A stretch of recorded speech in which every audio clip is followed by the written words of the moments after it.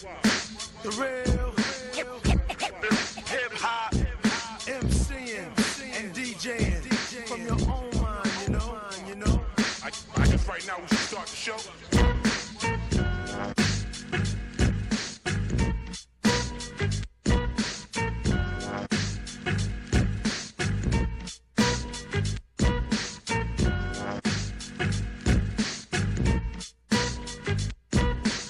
It's finally official, and Major League Soccer is back in Miami. This is the SBI Show. I am Garrett Cleverly. With me, as always, is Ivis Galarsa. What's cracking? What's going on, Garrett? Oh, nothing much. Just going to try to get us through a show with all this construction going on at my apartment. So if anyone hears some construction, bear with us throughout the show, but we will make it through.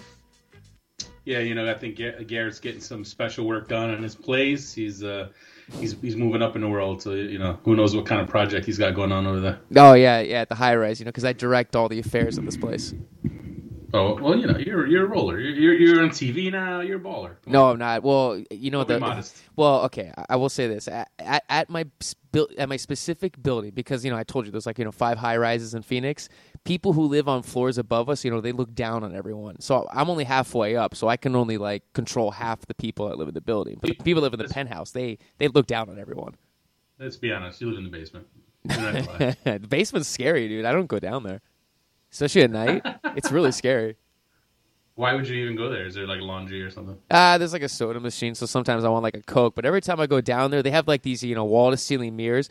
I always have this I'm gonna it's gonna be dark. The lights are gonna flicker. There's gonna be a ghost in the mirror or something like that. It always freaks me out. Oh man, I tell you what, our listeners' image and impression of you is not a great one. I gotta say. I don't care. The people who met me in Kansas City, they know I checked out. That's all that matters.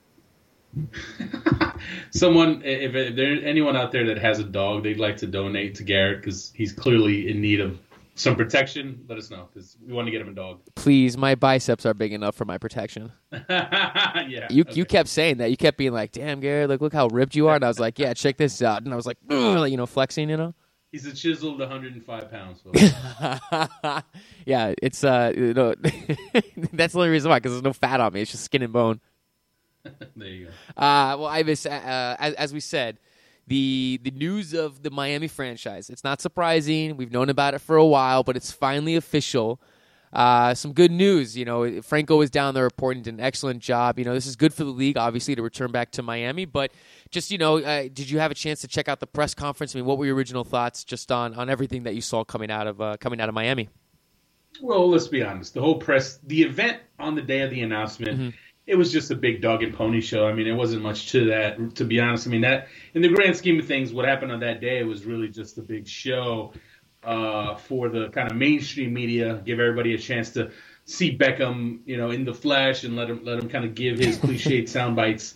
But as you said, we had Franco Panizo down there, and he was reporting on it. And he actually got some pretty good information from Marcelo Clare, the investor / business partner for David Beckham. And he had some interesting things to say about what their vision is, mm-hmm. and the things they'd like to get done. But when it comes down to it, as you said, we all knew Miami was going to get a team. We knew Beckham was going to exercise his option and move to Miami. There's no news in that. This has pretty mm-hmm. much been a foregone conclusion for months. What really, the real work, what really is going to come down to it is what Beckham does from here on out. And I wrote a piece for Goal.com laying that out, that, getting the team is nothing because he was always going to get a team that he wanted, right?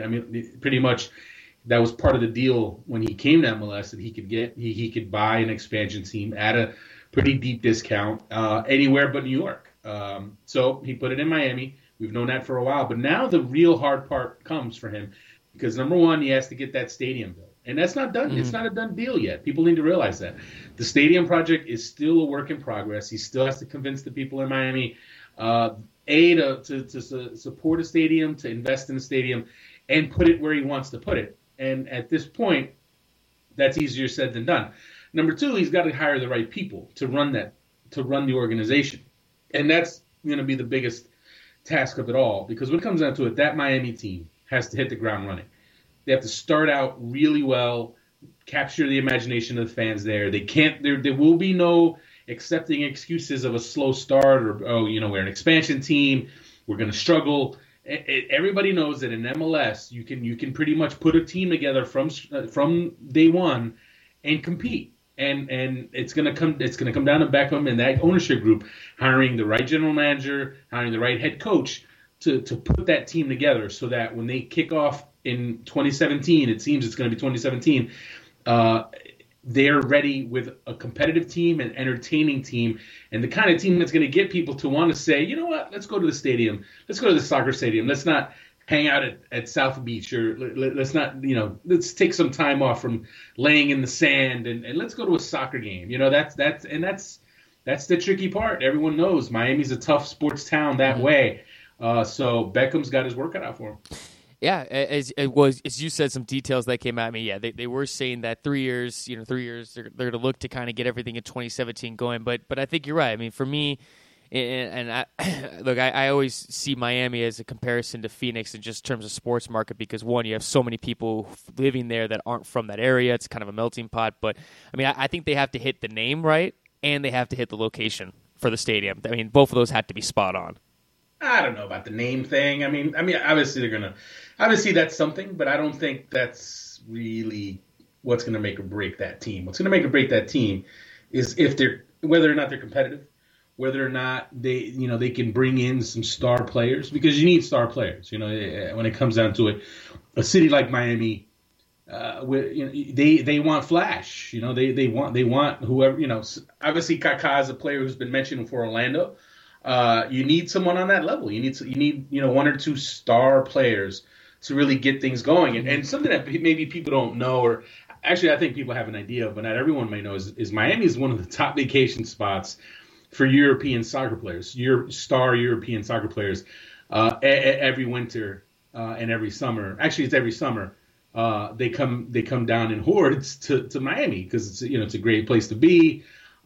So in any given summer, you're going to see European soccer players there. So the trick is, how do you get those players that are coming every year for vacation and to sell them on the idea of actually playing there?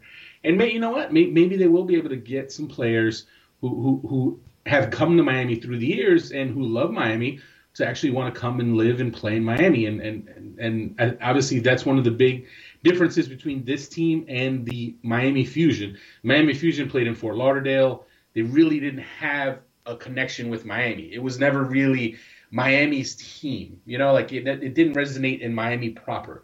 Now, if you're going to get a stadium built in downtown Miami, if they succeed in doing that, you actually have a true Miami team, and it's going to be a big selling point. But again, it comes down to hiring the right coach, hiring the right GM, getting that stadium done. If they do those three things right, that Miami team can absolutely be a success. Now, if they get those things wrong, it's gonna be a severe handicap for them to have a strong start. Well, with the addition of Miami as the new expansion franchise, Ivis, that means there's 2 spots left. As Don Garber said, a couple months ago, that they wanted to have 4 new teams by the end of the decade. You have Orlando, now you have Miami. There's 2 spots left, so the competition's going to heat up. Speaking of that, not a team, but a city that we've spoken about that looks to be more or less a front runner is Atlanta, and reports are now coming out that they're further along in discussions with Major League Soccer. What's the latest on that? Well, it's as we've been saying. Atlanta is really bullish about having an MLS expansion team be a part of the project that they have there for a new stadium in Atlanta. Arthur Blank, the owner of the Falcons, obviously has the money, and they're trying to build what is reportedly a $1.2 billion sports facility that can house, that will obviously be a home for the NFL team, but can also be used to house soccer games, house soccer matches. So it sounds like MLS is very interested. It sounds like they're working towards that, and it's not a done deal yet. But, you always got the sense that, if they can get that stadium situation sorted out, Atlanta is absolutely the kind of market that MLS would want to add. We've talked about this for months now, about locking down that southeast corner where MLS had disappeared from. They've been gone for more than a decade with just no presence in that part of the country. So now you go from that to potentially having Orlando, Miami, and Atlanta, which we've said for a while now would be a great trio to have just to fill out just kind of the country as a whole. So, I mean, I think for me, Atlanta's a safe bet. I think, barring anything crazy, Atlanta will be the next team that gets announced, as far as expansion. And then from there, it really becomes a pretty intense race to see who takes that next spot. That's an interesting one. I mean, do you think Major League Soccer would want to go with San Antonio, or would that be too many teams in the kind of the general, geographically south area?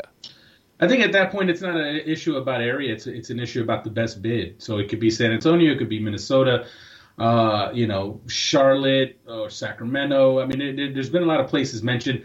But for me, I think Minnesota and San Antonio are two of the kind of stronger ones. So I think at that point, once you've got the Southeast locked down with those three teams, if Atlanta gets the bid as expected, you kind of have the luxury of going in any number of directions. I think obviously San Antonio would help, give you three teams in Texas, which would give you a nice triangle there. Mm-hmm. It's close enough in proximity to Houston and Dallas that would create some pretty good rivalries there.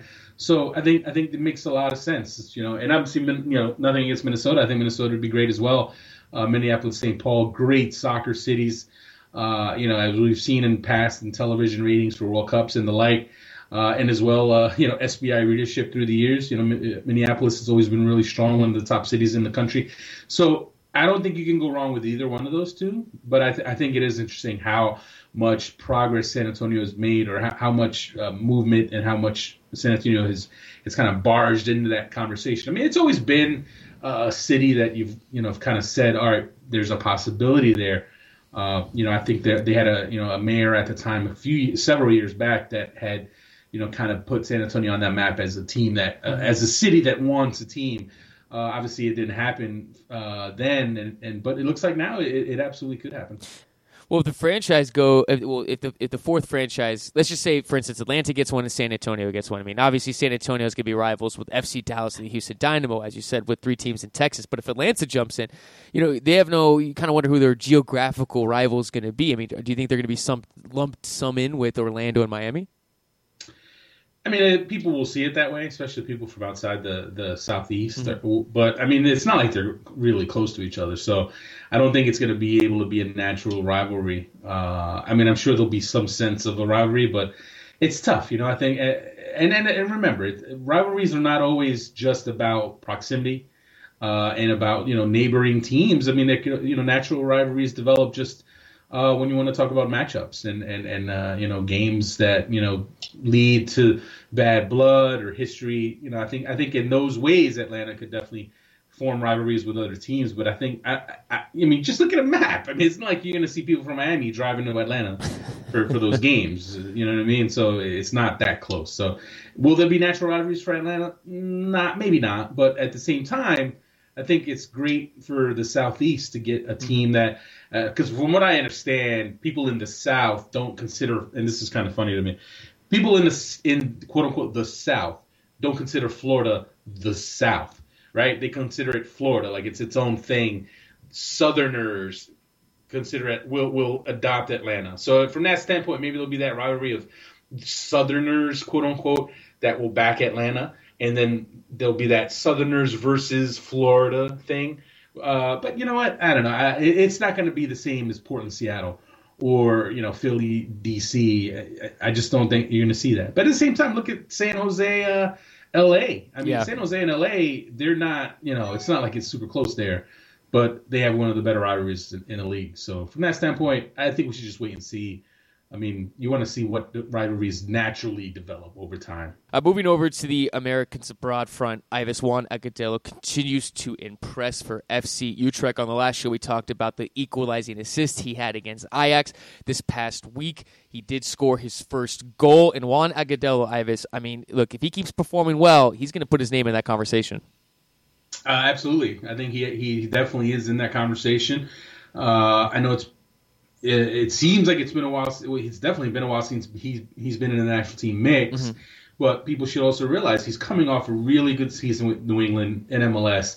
The second half of that season, he really helped carry New England's attack, get them into the playoffs, and help them push Sporting Kansas City in that memorable playoff series that they had. So this isn't exactly a case of a guy who hasn't performed in a long time. He has performed. He performed in 2013, second half of 2013. So it's not a complete surprise that he's hit the ground running with FC Utrecht, and now we're talking 2 straight games now where he's made an impact. And for those of you who didn't see the game on Thursday, his team went down a man. They were up 1-0 on his goal. Beautiful goal, one of the best goals you will have seen an American score in some time. But they were up 1-0. Then they go a man down to a red card, and they give up the 2 goals and they lose the match. But what I saw from him in that game was very encouraging, just from the standpoint of his ability to hold the ball up, his movement, his work rate. He definitely was looking to contribute defensively as well.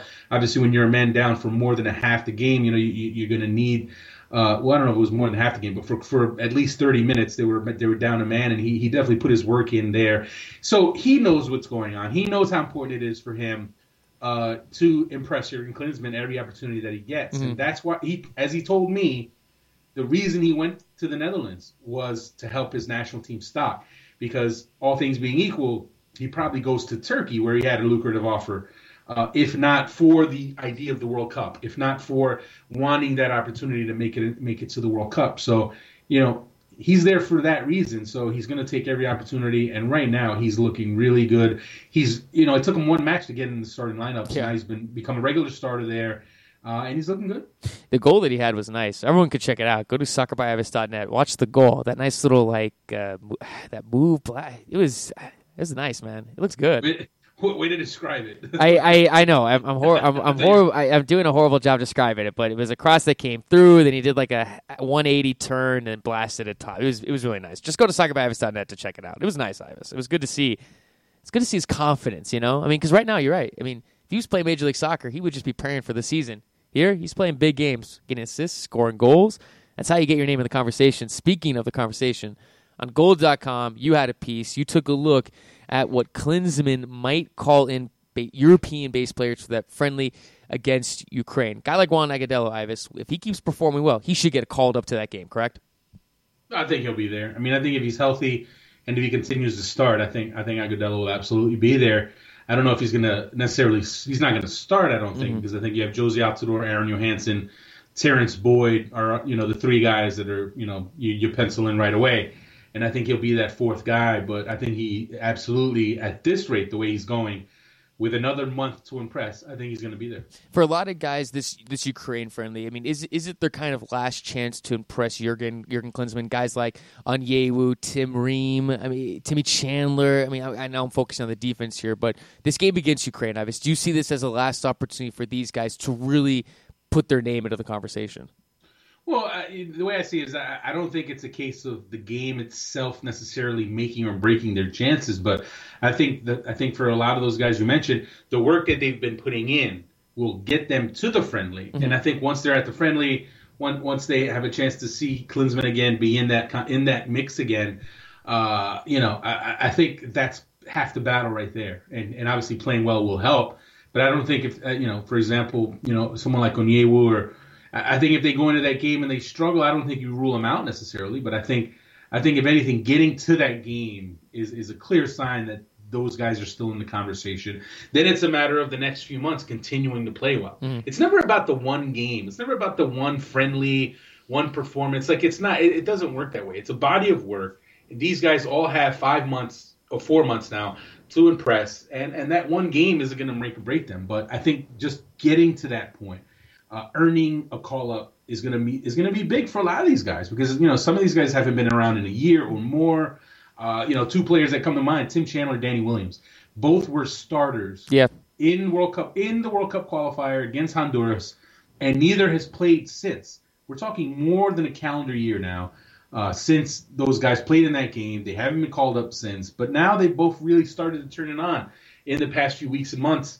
Especially Timmy Chandler, he's really done well. So I think for me, when you look at those 2 guys, and not just those 2 guys, but also Onyewu, who's really turned it on at Sheffield Wednesday. All 3 of those guys could not. At this point, I'm not even talking about will they get called in. I think they're going to get called in. The question is, do they start, and how do they look when they start? And I think I'll tell you what, when I put the projected starting lineup together that we could see from an all European team, all European based American team. It's a pretty decent team, and it's a team that I want to see play because some of these guys, if they're on their game, absolutely can contribute to the full team. Look, I like the forward group that you have in Josie Altidore, Andrew Hansen, Terrence Boyd, Juan Agudelo. If that went to Brazil, I think I'd be very okay. I'd be very okay with those 4 guys if they went to Brazil. Yeah, I'll tell you what. Strong. I think you can absolutely see that group. I mean, I think you're gonna, all things being equal, you're gonna see the first 3 of those guys. They're gonna be there. The question is that 4th forward spot. You have Eddie Johnson, Chris Wondolowski, Hercules Gomez, Juan Agudelo. I think those guys are all competing for that spot. And I think Agudelo's got he's kind of almost working. He's, as much as, Chris Wondolowski's 2 goals and his good camp helped him stay in the conversation. I think right now you have Juan Agudelo playing in Europe, playing in the Dutch League, playing against teams like Ajax, and really having a chance to impress. He, for me, he's gone now from 2 months ago looking like, okay, maybe he's not a realistic option, to absolutely being a realistic option. And I tell you what, if he continues to start, if he continues to score goals, he will be in. For me, he'll definitely be in the May camp, because you remember Jurgen Klinsmann, he will call in at least we would imagine he's going to call in a camp with some extra players we did before he has his final cut down. And if Agudelo has these next couple of months and keeps on scoring, keeps on starting in the Dutch League, I tell you what, I like his chances to beat out guys like Wondolowski, Gomez, and Eddie Johnson. And if anyone wants to see the full roster breakdown, go to goal.com. It's Ivis's piece. It'll be on the U.S. men's national team. It should be on the front page if you check it out early. If not, just go to the national team. It's Ivis Galarza projecting Klinsmann's European-based U.S. national team. Speaking of Jurgen Klinsmann, Ivis, the other day, he talked about the spine of the U.S. men's national team. This shouldn't come as any surprise to see Tim Howard, Michael Bradley, Jermaine Jones, Josie Altidore, and Clint Dempsey as part of the spine. I mean, as we know, those 5 guys are for sure locks going to Brazil. Well, I think it's a safe bet. I know for some people the idea that Jermaine Jones is in that conversation is a little surprising, just because of the way his form in the national team setup, his form in national team games is really inconsistent. And obviously some people will say, hey, look, he was playing at Schalke, he was playing in the Champions League, he's a high level player. So he does deserve that kind of consideration, and I can see that. I do kind of agree from that standpoint. And right now, there does seem to be a gap there between him and the other options that you could put there. I know Mix Discrude is someone who's been looked at as maybe he could work his way in, but it's kind of not looking like that's a realistic option. Someone like Danny Williams, who's kind of a younger version of Jermaine Jones, but maybe not quite as talented, but if Jermaine Jones is struggling in Turkey or if anything like that, or if he gets injured, then all of a sudden, a perfect example, Danny Williams, someone who now looks like could work his way back in. So there's some options there, but that 5, I don't think anyone's surprised by that 5. Based on not just on the quality of the player, but also on what we know Klinsmann likes and the guys that he's turned to on a consistent basis to be kind of the backbone of the team. I think you'd also throw Matt Beasler into that list too. Him holding down center back. He's done an excellent job. What? I don't think you can. Matt Beasler is absolutely, for me, you can argue the best center back on the team, but I don't think he's in that same group. That's an experienced group. It's a group that's played at a high level, so I don't think you can really put him in that conversation. I really don't think you can. The whole point of that, him mentioning that group, is that this is our backbone. These are the guys who have played a lot of games for us, played a lot of big games for us, have played at a high level on the club side for us. So when you want to look at it from that standpoint, that's an exclusive group for a reason. So there's no really point to try to squeeze other guys in. I think, hey, Matt Beaster's not a finished product either, right? He's coming off a great year, but he still has work to do. So, let's take it easy now, right? It's not like he's parlayed 2013 into, here he is, he's starting for Chelsea or something like that. He's still working his way up there. So, as much as I like Matt Beasler, we have to kind of keep it in perspective now. We can't already throw him into that group. I would. I think he's locked to start in Brazil in case he's injured or anything else. There's a lot of time, man. He didn't exactly tear it up against South Korea. So things can happen Details, quickly. Ivis. Things Come on. can change quickly. I tell you what, you never know. I mean, Aguchaye was starting to play well. If he has a good couple, 3-4 months, if Matt Beasler struggles, I mean, you never know, especially with guys who don't have the extensive track record. I mean, Matt Beasler, has he had a really good calendar year, 13 months? Yes. But that's not enough to put him in the conversation with these other guys who have so much more impressive bodies of work. And that was the whole point of Klinsmann mentioning that group. So it's fine that you like Beasler. I like Beasler too, but he's just not in that group yet. He's not in that 5-man kind of spot. He's not there yet. Give him 2 years. Put a World Cup under his belt. Let him go to Europe, play at a higher level. Then he's in the group. He's not there yet. I see your argument, Ivis. But, I mean, with the way Jermaine, I don't know. I understand what Jurgen's doing, but I don't know. I mean, I don't know. I would put Matt Beasler in there over Jermaine Jones for sure. Based on what? Jermaine Jones is playing the Champions League. Based on, I know. What is it? Donovan says Jermaine Jones is Champions League player. Exactly. He's a higher level player. As much as he can be inconsistent at times, as much as he can struggle at times. You know what? Here's the thing. It's easier to kind of fall in love with a guy who has a smaller sample size, who hasn't really been tested on enough occasions that you can say, okay, you know what I mean? Like, it's easier when you have fewer games as your kind of sample size. Of course, you're going to look better because you have less opportunities to mess up, less opportunities to struggle, face tough competition. Jermaine Jones has played so many more matches than Matt Beasler that, of course he's had some rough games. So for me, Beasler has to put in the work. He has to put in the games. He has to put in the experiences to be in that conversation of that quote unquote backbone 5-man group that Jurgen Klinsmann talked about. Hey, we all love Matt Beasler. Matt Beasler's great guest on our show. Had an amazing 2013, but let's slow it down. We don't have to anoint the guy yet. He didn't even have a cap a year ago, and you want to put him in the elite group. Settle down. Come on, take it easy. I hate you. Moving over to Major League Soccer. Speaking of Major League Soccer, Ivis, the preseason has started. Have you caught any games yet? Oh yeah, I got a chance to see a few games. Portland, man, I tell you what, I think I called it. I think I said it last year, actually, that I thought for 2014, Portland's going to be my pick to win the whole thing. And as much as it's just preseason, it's still early. But I tell you what, man, the new, looking at that team and the additions, I tell you what, they're going to be tough to stop. I had a chance to watch Vancouver and Seattle yesterday. That was a good game. Eric Hurtado scored an unbelievable volley in that game. It was unfortunate it wasn't streamed or anything like that. But Seattle beat Vancouver 2-1. It was a good game yesterday. There's lots of games. I mean, there's games all the time. Well, it's insane to think. It's. I mean, people can watch games. All the games are being streamed for the next month. Right. Well, Vancouver, I tell you what, and I've said it a few shows now. I said it a few months back. Omar Salgado, folks, the guy is going to have a big year. He's obviously had to deal with injuries for a couple years now. He's kind of become the forgotten man, the forgotten kid, the former number 1 overall draft pick. But I tell you what, folks, this could absolutely be a big year for him. I mean, he had a 2-goal game the other day in preseason. I tell you, he's gonna be a big one for them. I really think he is. Yeah, no, you're right on that. Vancouver played Indy 11 the other day. They beat Indy 11 the other day. Then I watched him against Seattle yesterday on Thursday. I thought Omar looked pretty good, and he's off to a good preseason camp. That's what the reports from Arizona are saying right now. One of the things about him is the lasting impression people have of Omar Salgado is the day he was drafted, and everybody remembers the big smile and just this tall, skinny kid. But I tell you what, the kid is filled out, man. He's hit the weights. He just looks like a specimen now, and he's going to be a handful. I mean, to combine the size with the technical ability and now the strength to go with it, if he can stay healthy, if he has put the foot injuries behind him, I think he's going to have a big year. Staying on the West Coast, Ivis, there's kind of just a bunch of just little Major League Soccer news here and there. Not much has happened since the last show that we did, but some kind of things popped up here and there.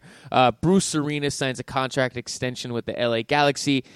He stays there, and he'll just keep pushing that LA Galaxy power train along that just now has that Galaxy 2 team in the USL Pro. So Bruce Arena staying with the LA Galaxy for a few more years.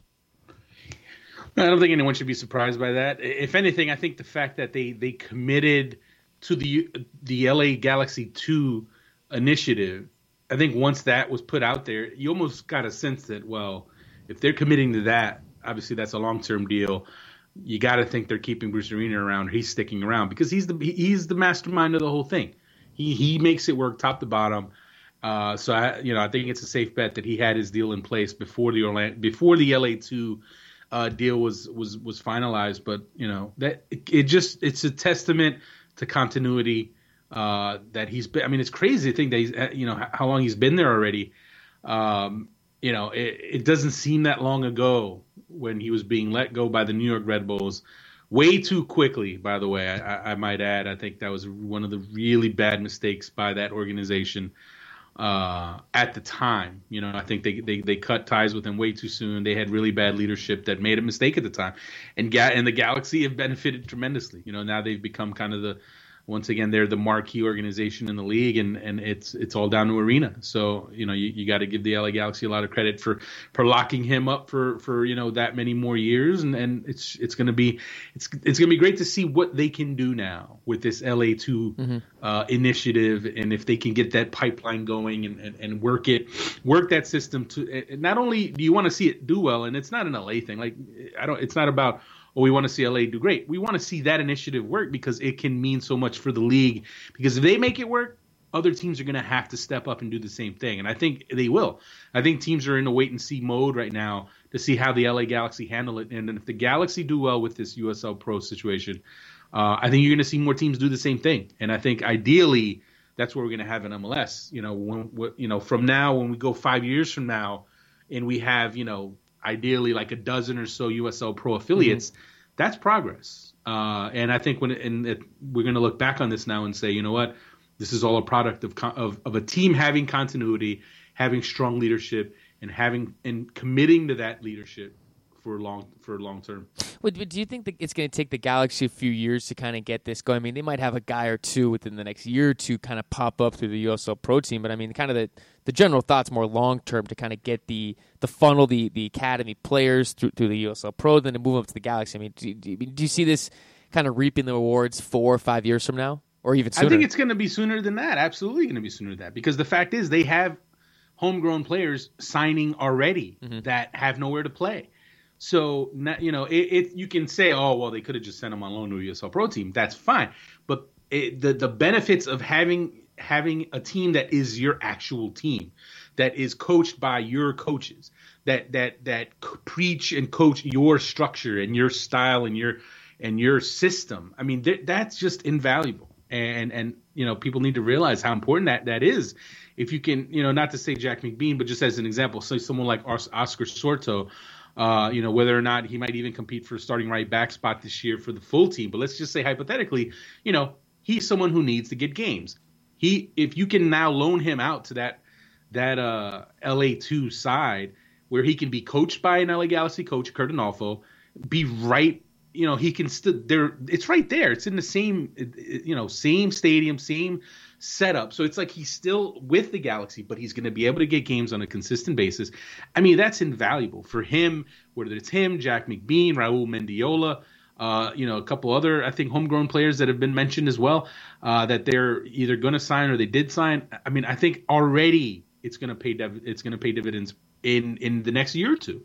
And then when you want to talk about long term, obviously, I think it's going to help because you're going to have situations where you have academy players or academy products who are in college but who haven't signed yet or aren't ready to sign pro deals, but they can be involved with this USL Pro team. I mean, I think that's just invaluable. And I think for me, when we look at this next year or two and how it goes, I'd say for me, I guarantee you, I would put money down that in the next 3 years, you're going to see multiple teams do the same thing. I think, I think they should. Actually, the thought just popped in my head. Does Jose Villarreal go to Mexico if Galaxy had this team a few months ago? I think that's a little different situation. I mean, obviously, from that standpoint, I mean, they're reaping some financial reward for sending him on loan. I mean, I'm pretty sure that Cruz Azul is paying a loan fee, and that's part of the reason LA does this makes that move is because they decided, you know what, Villarreal's not going to play a ton for us, but we can take the money we use from loaning him and help increase our salary cap. So from that standpoint, I don't think that's really the case because I think he's someone who's enough of a commodity that it was worth them loaning him out and potentially having him earn a full transfer. And if they can, because what it boils down to is this: like you don't get the sense that the Galaxy were completely sold on Villarreal as a long-term option for them. As much as people love him, as much as he's U20 sensation, you almost feel like in the past year, like he didn't really necessarily develop the way people had hoped. So there's no other way to look at it but to say, maybe the Galaxy just weren't sold on him. I mean, when you loan a guy to a team like Cruz Azul and you give them an option to buy, that tells you right there they're okay with selling him. They're okay with unloading him. So no, I don't think if he was still there, I think they would keep him. They'd keep him on their bench because he still would be someone that they would use. I think they'd use him as a bench option. Some other news just around the league. Benji Hoya is now joining the Chicago Fire on a 1-year loan with a transfer option from Santos Laguna. Ivis, seems like the general sense is that people are very excited about Benji Hoya joining the Chicago Fire. Yeah, he's obviously a talented prospect. As anyone who saw him with the U20s, he's got quality, I'd say. But, is he someone who's going to step in and be an impact player in MLS in year one? I don't know about that. But I tell you what, it's interesting how Chicago has had this infusion of young talent. When you think about, normally people think about the draft is when you bring in your young players via the draft. But, think about what the Fire did this offseason. They signed Harrison Shipp as a homegrown player, quality attacking player. They land Giuseppe Gentile. When you add a player like Gentile, Harrison Shipp, and now Benji Hoya, that's three talented young players for Frank Yallop and his coaching staff to work with. Are they going to help you right away? I think that remains to be seen. I don't know if any of them. I think Shipp's someone who can give you some quality right off the bat in year one. But I think it remains to be seen just how much time those other guys need to develop. But if you're a Chicago fan, you should feel pretty good about how much young talent your squad was able to bring in.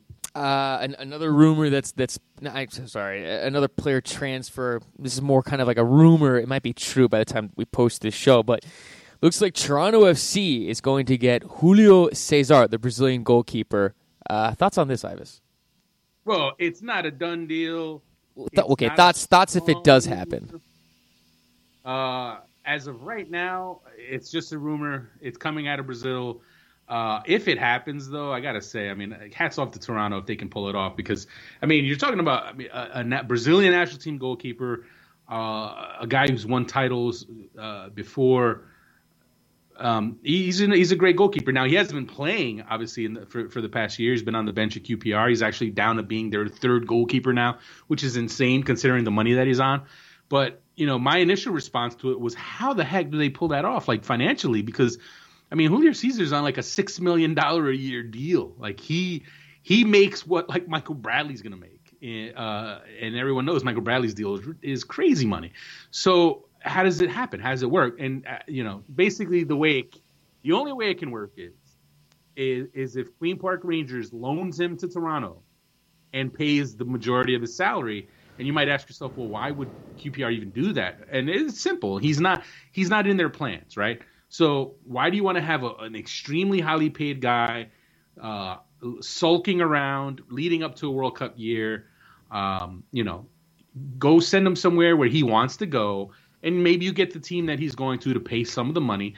I know there were Brazilian clubs that were linked to Julio Cesar, but it didn't work out. As recently as a week ago, there was talk that he was going to go back to Brazil, but for whatever reason, that didn't happen. But now here we are.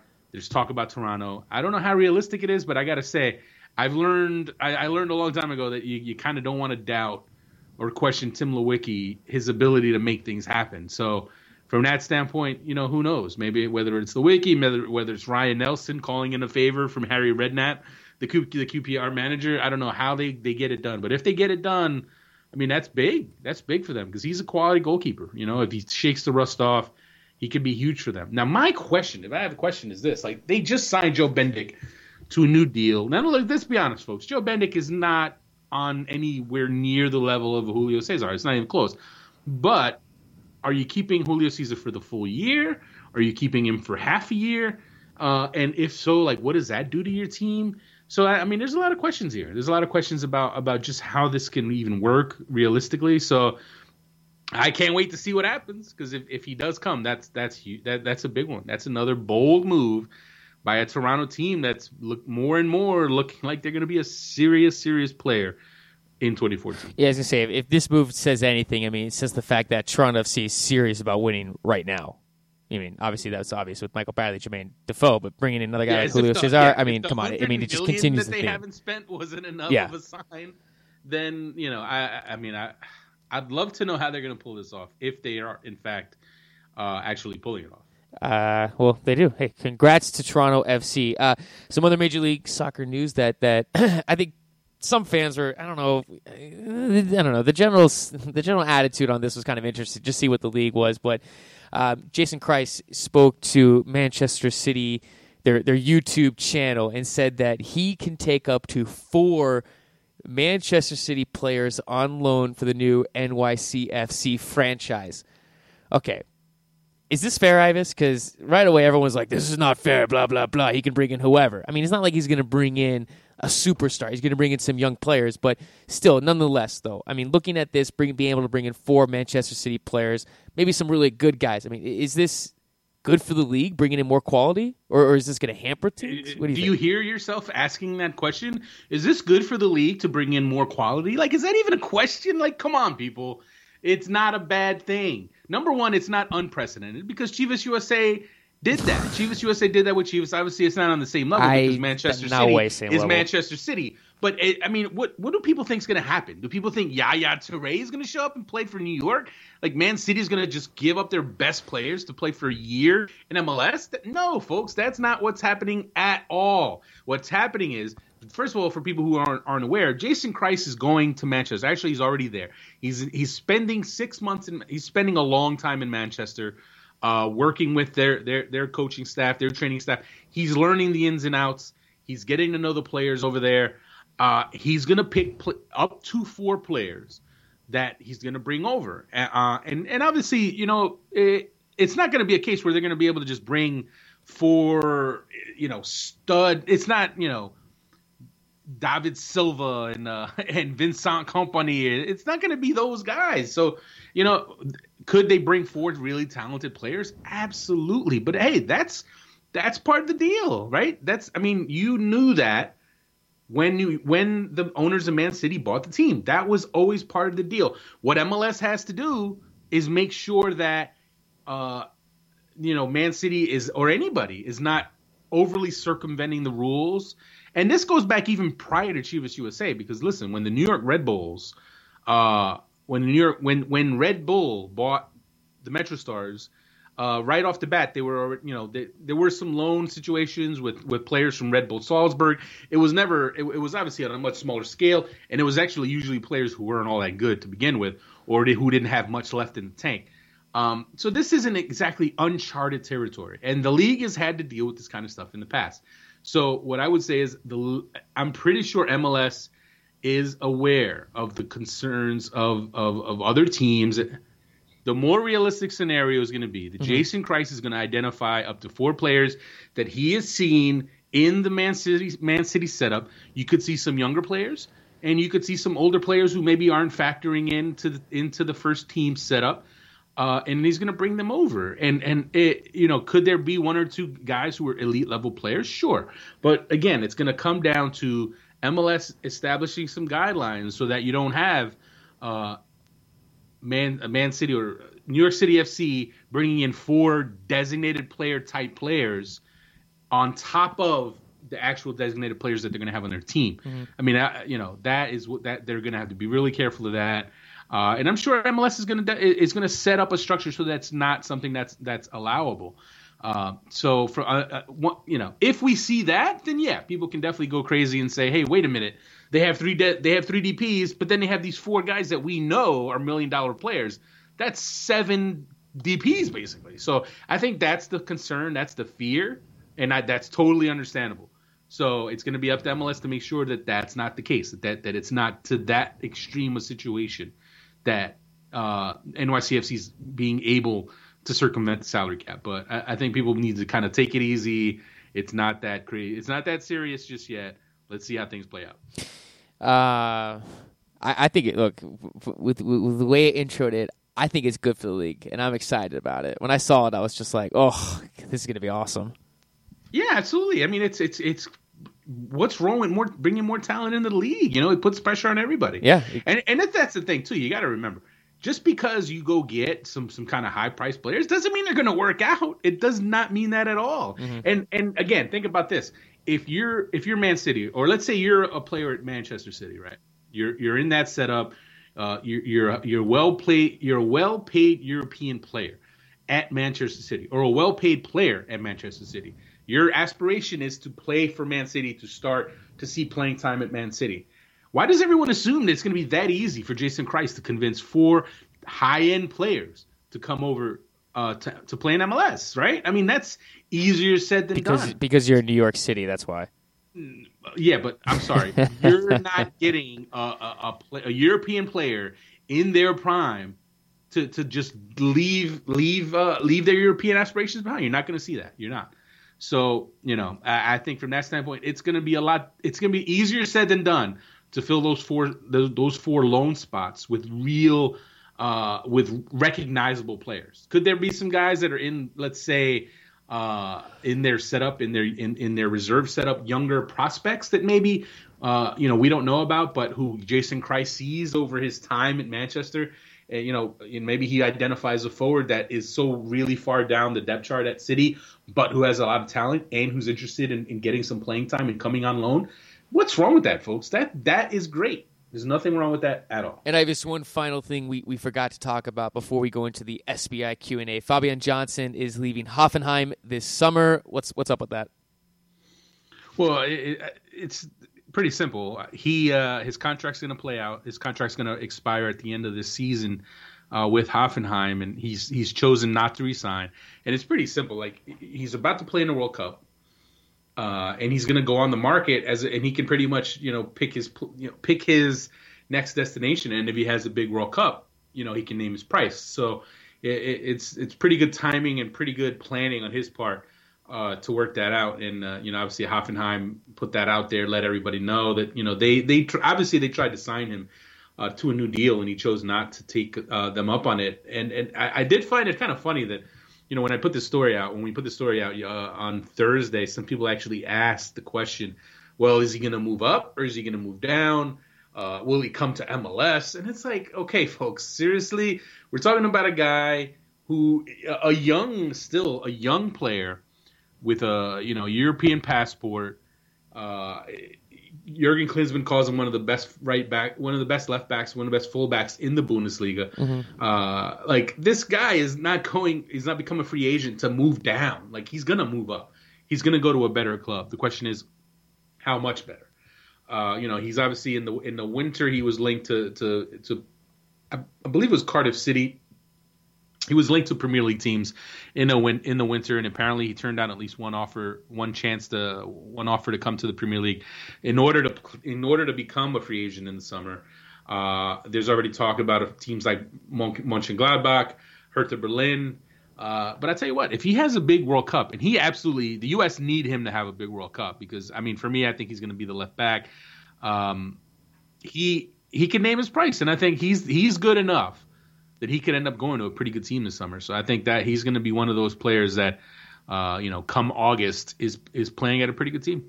Well, Ivis, we have reached the end of the show. You know what that means. SBI Q&A. As always, everyone on Twitter, send questions in. # ask the SBI Show. First question comes from Alex Rachubinski. If Blake plays well, and assuming McMath does too, do you see the unit parting ways with Zach McMath? Also, what teams might be interested? I don't. I'll tell you what. Andre Blake has all the talent in the world. I think he's gonna be a great goalkeeper, but I don't think genuinely don't think he's someone you can realistically be a starter in year one. I think he needs a little more seasoning than that. I think Zach McMath's gonna be your starter in 2014, and that's fine, right? I mean, I think you let Blake develop. You don't want to rush him in. And here's the thing, too, right? If you, let's say hypothetically, you traded Zach McMath, and all of a sudden you are all in with a rookie goalkeeper, you sink or swim with a rookie goalkeeper. I think the Union have invested way too much money into this season to have everything hinge on a rookie goalkeeper. That's crazy. It's crazy. It's not.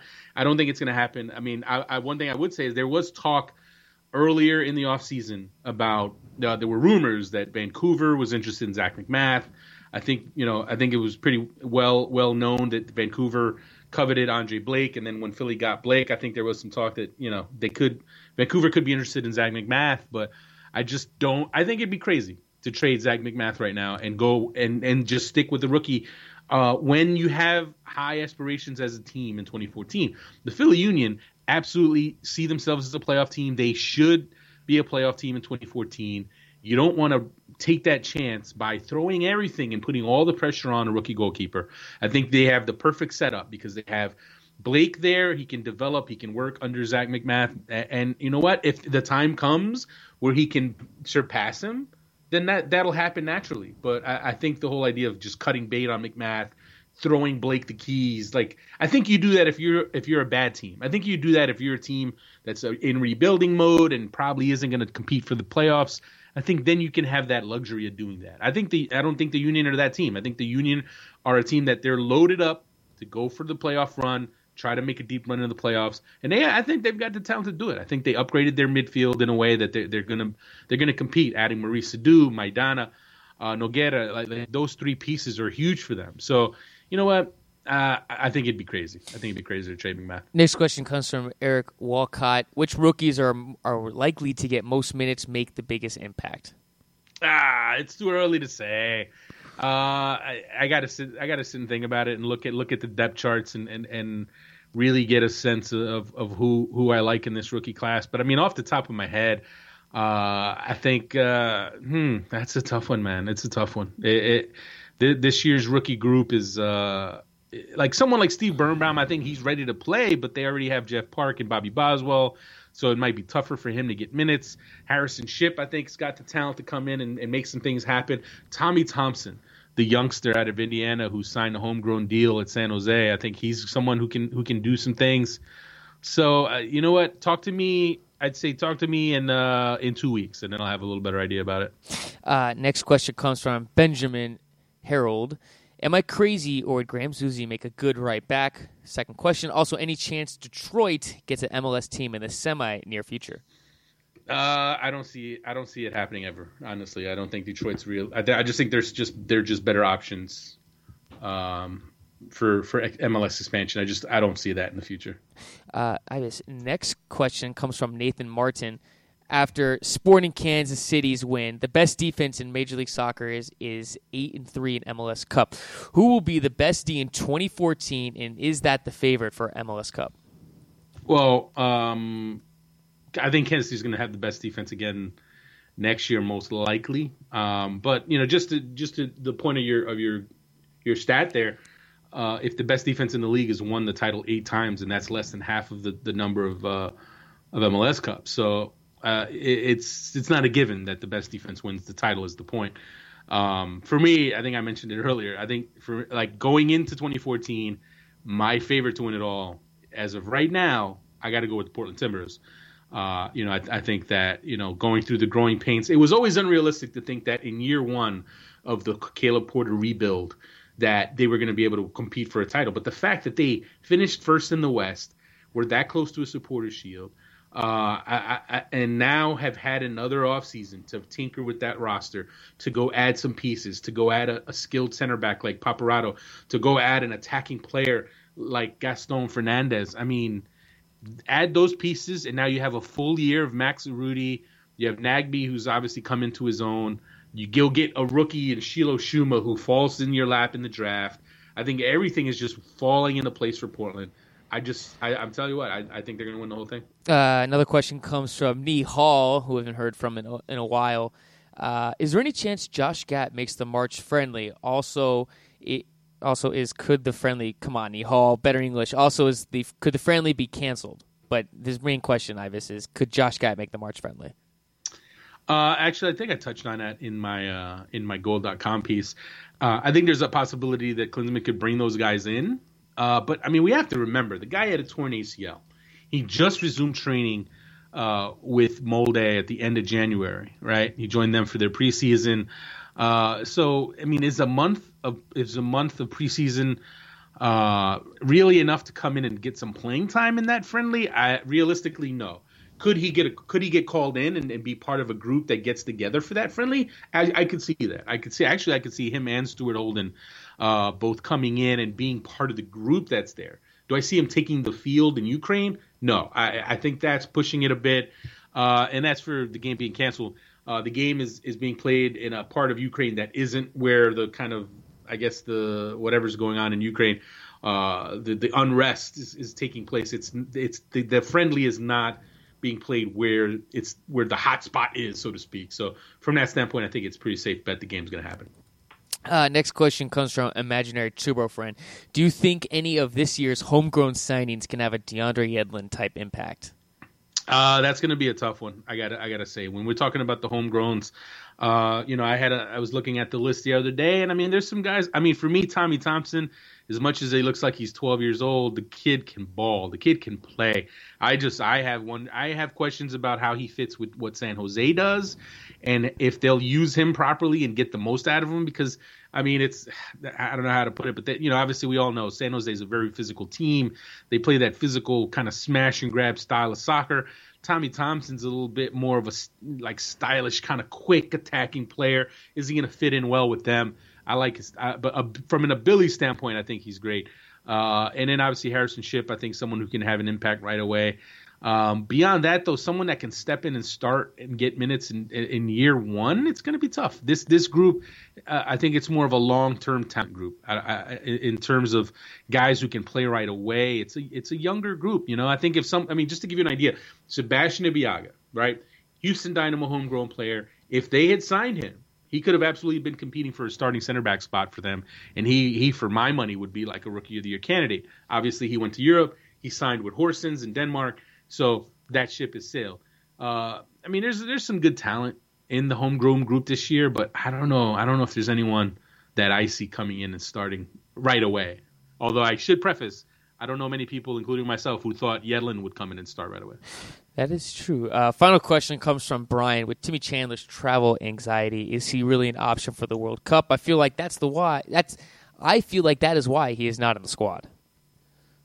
I mean, I haven't heard stories about him having travel anxiety. I haven't heard that. So for me, that one's a little, I don't know if that's why. Basically, from what we've heard, it's been more of a case of him not being in form or having injuries. So it seems like it's been a case of bad timing.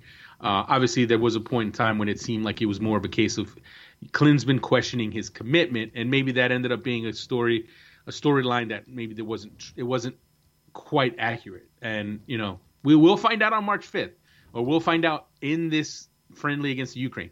If he's not called in for that game, then it's like, wow, what is going on here? There's got to be something more to this story. But I tell you what, for my money, Chandler will be there, and Timmy Chandler will be in the starting lineup against Ukraine. Well, as always, everyone, we appreciate the questions for the SBI Q&A, and Ivis, man, that wraps up the Q&A, man. And I think we discussed everything that we needed to cover on today's show. It wasn't there wasn't a ton of stuff going on this week, but there were the things that did happen. There were some key topics. The David Beckham story is huge. The Atlanta expansion talk, MLS expansion. It's the talk of the summer. Talk of the winter. Mm-hmm. That Julio Cesar to TFC thing is really going to ruffle some feathers and get people talking and make people wonder how in the hell they're pulling that off. So I think that bears watching. And I tell you what. People, the Ukraine friendly is a month away, but it's not too early to start talking about it. And I think it just shows you how much excitement there is about the World Cup and about this U.S. national team and who's going to be on it. That it's already time to start talking about the March friendly in February. Everything's going to come up pretty quickly, man. Just like that, it's going to be the summer, and you're going to be in Brazil with me doing shows from there. It's going to be exciting. Yes, hopefully, man. It'd be great if you could come. You're not going to get a credential, but if you want to fly down and hang out with me, we could absolutely do shows down there. I can't come, man. I got to work during the summer. Yeah, you do. Yeah, it's all right. I'll take pictures. I take a lot of pictures for you. Thanks, man. I appreciate that. Yeah, man. What about are these safe for work pictures or not safe for work pictures? Hey, settle down. I'll actually be in Brazil for probably about 7 weeks. Damn. So yeah, it's gonna be a good time. I'm gonna go down from before the start of the tournament, and I'll stay for a week after the tournament. Flying my family down for a week. We're gonna hang out with my family down there. My grandfather lives in Brazil. He's lived in Brazil for more than 50 years now, and we're gonna be hanging out with him for quite a bit. And so it should be a good time. I'm looking forward to it. It's crazy. I don't even want. It's 4 months away, and I tell you what, as cold as it is in New Jersey, mm-hmm. I cannot wait. I cannot wait to be in Sao Paulo, Rio, Brasilia, Recife, Natal, Manaus, even in the Amazon. I might regret it saying this in 4 months when it's like 120 degrees and I'm struggling in the Amazon. But you know what? I think as cold as it is here, I won't mind that. Yeah, as you're walking around with like some bug bite from some insect that you'd never heard of or something like that. I could just imagine that. Why are you trying to jinx me? See, now you're now if I die of malaria, it's your fault. There you go. Don't they have pills for that? I don't know. Maybe. I thought if anything happens to me, it's on your head. That's no way, man. You just jinxed me. Thanks. Good job. No, well, you know what? I won't lose any sleep over it. I know. It's all right. You're a TV star now. You don't care about the show. Dude, I know, man. I'm loving this TV work, dude. It's so much fun. It's just get in, you get out, man. You hit it and quit it. I love it. That's the story of your life. Yeah, story of my life. There you go. Got to get in, get out, man. All right, that wraps up the show, man. You have a good weekend. Remember, everyone, Ivis and I, until the season starts, we're only doing 2 shows a week. Once the Major League season soccer gets underway, we will go to 3 shows. So for everyone wondering, we're still doing 2 shows a week, so just bear with us for another month. We'll eventually get to 3 shows. But we appreciate everyone listening, your comments, your concerns, reviews on iTunes, and everything else. As always, Ivis and I appreciate that a lot. Yes, definitely. Thanks for we got some new reviews on iTunes, so thanks for those. And once again, we didn't come through with a guest, but we will start working on that. Hopefully in the next couple of shows. Once we get back into kind of a regular schedule routine, we'll start to talk, especially with some of the coaches. To talk to them about the season upcoming, and maybe even getting some of the new players that are coming into the league to talk to us. So. Keep an eye out for that. Yeah, well, I mean, you and I are a little busy right now. Once the season starts, things will get back into a routine and all that stuff. I mean, the preseason, as we know, I mean, that's all over the place with team here, team there, traveling, blah blah blah. I mean, it's insane right now. I know. Well, I'll tell you what. Just a little FYI. I actually booked my first trip of the season for the opening weekend. I will be in Seattle, flying out to Seattle. I will be at Seattle Sporting Kansas City. And then I will be driving down to Portland after that Seattle KC game, and I'll be watching Portland versus Philly. I'll be taking in both those matches on opening day, and then that Monday I will fly to Los Angeles ahead of the LA Galaxy Club Tijuana CONCACAF Champions League quarterfinal clash. So I had to do that West Coast road swing, and I'm definitely looking forward to it. So if you're in Seattle, Portland, or LA, maybe you'll see me in March. And also to visit your second family in Portland, too. That's very nice of you. Just because I've gone to Portland a few times. I love Portland. What can I say? I mean, it's a great time. I love Seattle, too. So I'm actually looking forward to all 3 of those stops, 3 great cities to visit. And yeah, you know what? I have built in an extra day maybe in Portland. I may or may not do some sneaker shopping while I'm in Portland. But no, it's a great time. It's a great city, and so is Seattle. I'll check both those out. And LA, let's face it, anytime you can go to LA, you go to LA. So I'm gonna enjoy that time too. Well, good. When am I gonna be on these road trips with you? Well, hey, maybe come April, if that USA Mexico game in Phoenix as rumored happens, then I'll be in Phoenix and we'll hang out. We'll do it up. You know what? I don't know. SBI Show pre-game party. Maybe we got to do that. Oh, we should do that. I know. Oh God, I'm already getting excited about if it's out here. We have to make up for the failed attempt at a MLS Cup party. So. I will admit though, because if the game is in Phoenix, because in Kansas City, I was pretty professional. I was out there. I didn't drink that much. I was working when I was out there. If the game is in Phoenix, I will be a sloppy mess. That I can guarantee that. Garrett will go buck wild if the USA Mexico game is in. Yeah, because look, Phoenix is my city. If I get hammered, who's going to tell me I can't get hammered? Phoenix is my city. You can't tell me what to do in my city. So, well, if you're hosting a party, you should probably not get completely hammered. You should try to maybe. It's funny. I remember I did an MLS Cup party in LA. Was it 3 years ago now? And it was great party. I may have overdone it a little bit. We did pop a few bottles. We had a little Jack Daniels on deck. It was a good time. You know what?